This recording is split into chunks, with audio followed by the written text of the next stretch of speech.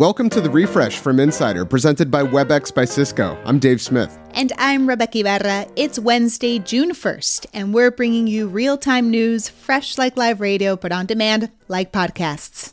Here's the latest. Things are getting hairy in Uvalde. According to ABC News, the local police department and the independent school district police are no longer cooperating with the state's investigation into last week's massacre at Robb Elementary School. Sources say local police decided to stop working with the state's investigation after the public safety director said the delayed entry into the classroom was, quote, the wrong decision. COVID cases appear to be plateauing in New York City. The percentage of tests coming back positive is coming down, and the 7-day average of hospitalizations has dropped about 15% over the last month. Most of the hospitalizations and deaths in the city are among the unvaccinated population.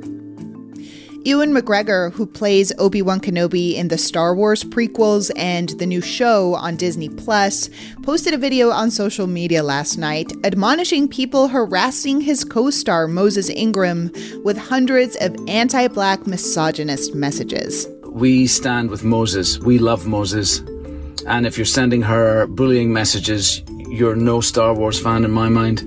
There's no place for racism in this world.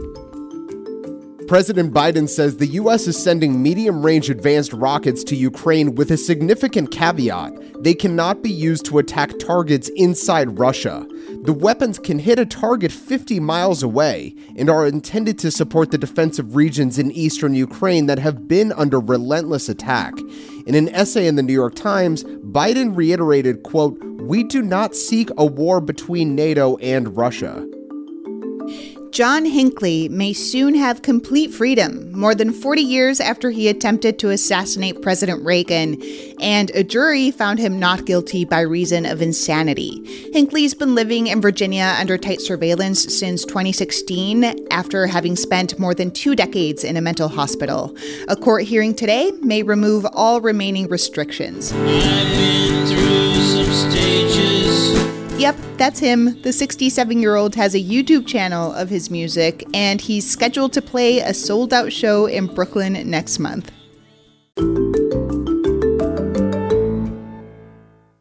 If you like what you hear, give us a rating and review in your favorite podcast app. It helps people find the show. Coming up, we've got some great advice if you're looking to buy a home in this wild market from someone who's just been through it all. The changing world of hybrid work offers new possibilities. WebEx enables them with an open platform and many integrated partners, like Envoy, Tandem, and Miro.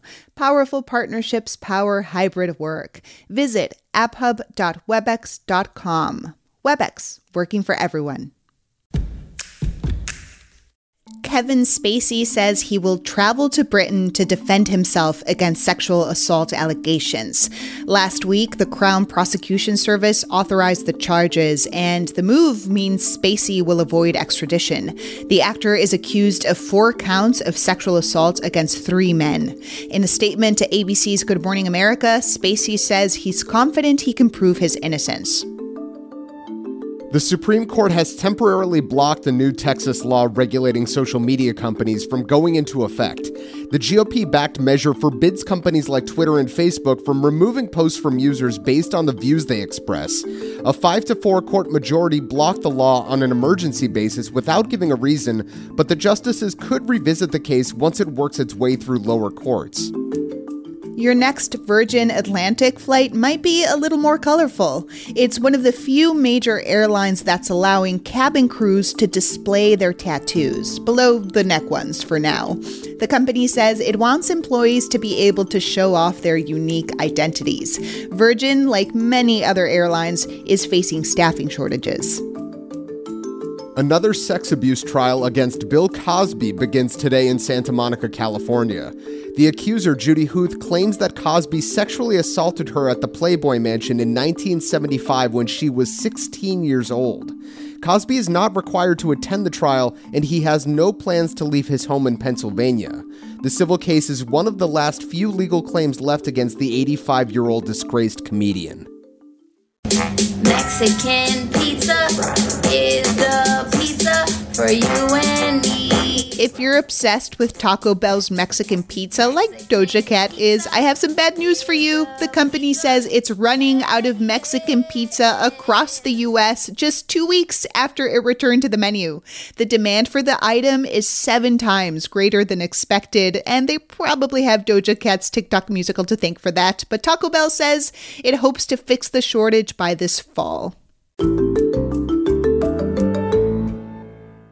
The last time we chatted with Insider's Laura Grace Tarpley, she was in the beginning stages of buying a home with her husband in Olympia, Washington.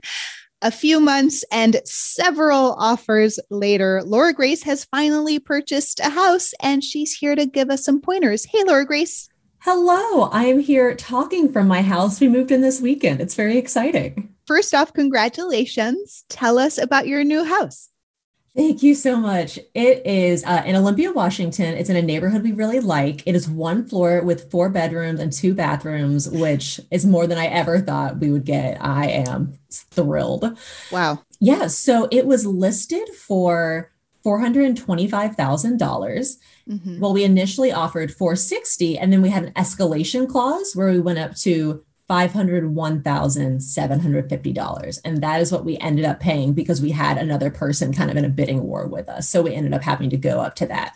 So the last time we chatted, we talked about how crazy this market is right now, and you experienced it firsthand.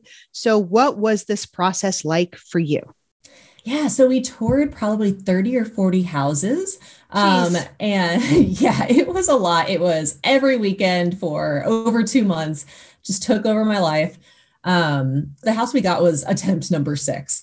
There were other offers where we just got beat out. One person, they put in $100,000 over asking. They won. Another one was an all cash offer. I couldn't compete with that. And then there were a couple where they were like, "You were so close. You were so close. You were our second choice." And I was like, that does not make me feel better. That makes me feel worse. I mean, you write about this. Were you at all surprised by your emotional response to any part of this process?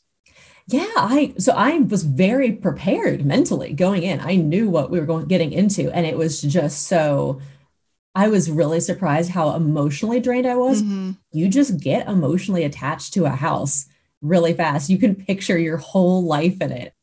So you saw over 40 houses, put in several offers, and quickly realized you needed to make some changes to make your offers look more attractive to sellers. So you dropped some contingencies. What were they, and why were you willing to lose them? Absolutely. So this is not the case everywhere, but where I live, it's all but guaranteed that if you do not waive your inspection contingency, you're not going to get the home. And the inspection contingency is something that after you make an offer, you can have the inspection done. And if it comes back with major, major problems, you can back out, and legally you don't lose any money that you've already put down. So we waived that, but I will say we did have a pre-offer inspection where we just paid a few $100s for someone to come do that for us.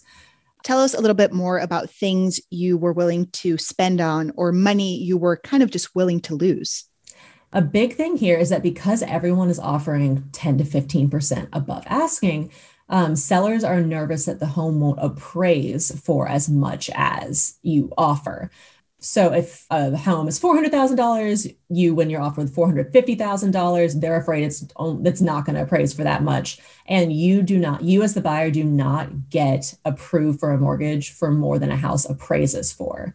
And so that's very risky. So to mitigate that risk for the seller, we said, hey, we have extra money in cash we are willing to bring if the house appraises low so that this deal does not fall through and no one loses money. So when we last spoke, I told you I'm considering buying my first house here in Austin. Do you have any last minute advice for someone like me still thinking about buying their first home? Yeah, I would say, don't do anything you're just not comfortable with. You might not get that house because of it, but you will probably get a house eventually, and that'll be the right one. But our realtor kept saying, you will find the house that is right for you. And I really do feel that way, because now that we've had time to look back, we can see why some of those houses had problems. With every difficult letdown, just know that there's a good chance it's going to get better. Laura Grace, thanks for chatting as always. Thank you so much, Rebecca. Laura Grace Tarpley is a personal finance editor at Insider and a certified educator in personal finance. Be sure to follow The Refresh from Insider on your favorite podcast apps, or better yet, go to insider.com/The Refresh to use our custom designed player. We also want to hear from you. Reach us at therefresh@insider.com. I'm Dave Smith. And I'm Rebecca Ibarra. Thanks for listening to The Refresh from Insider.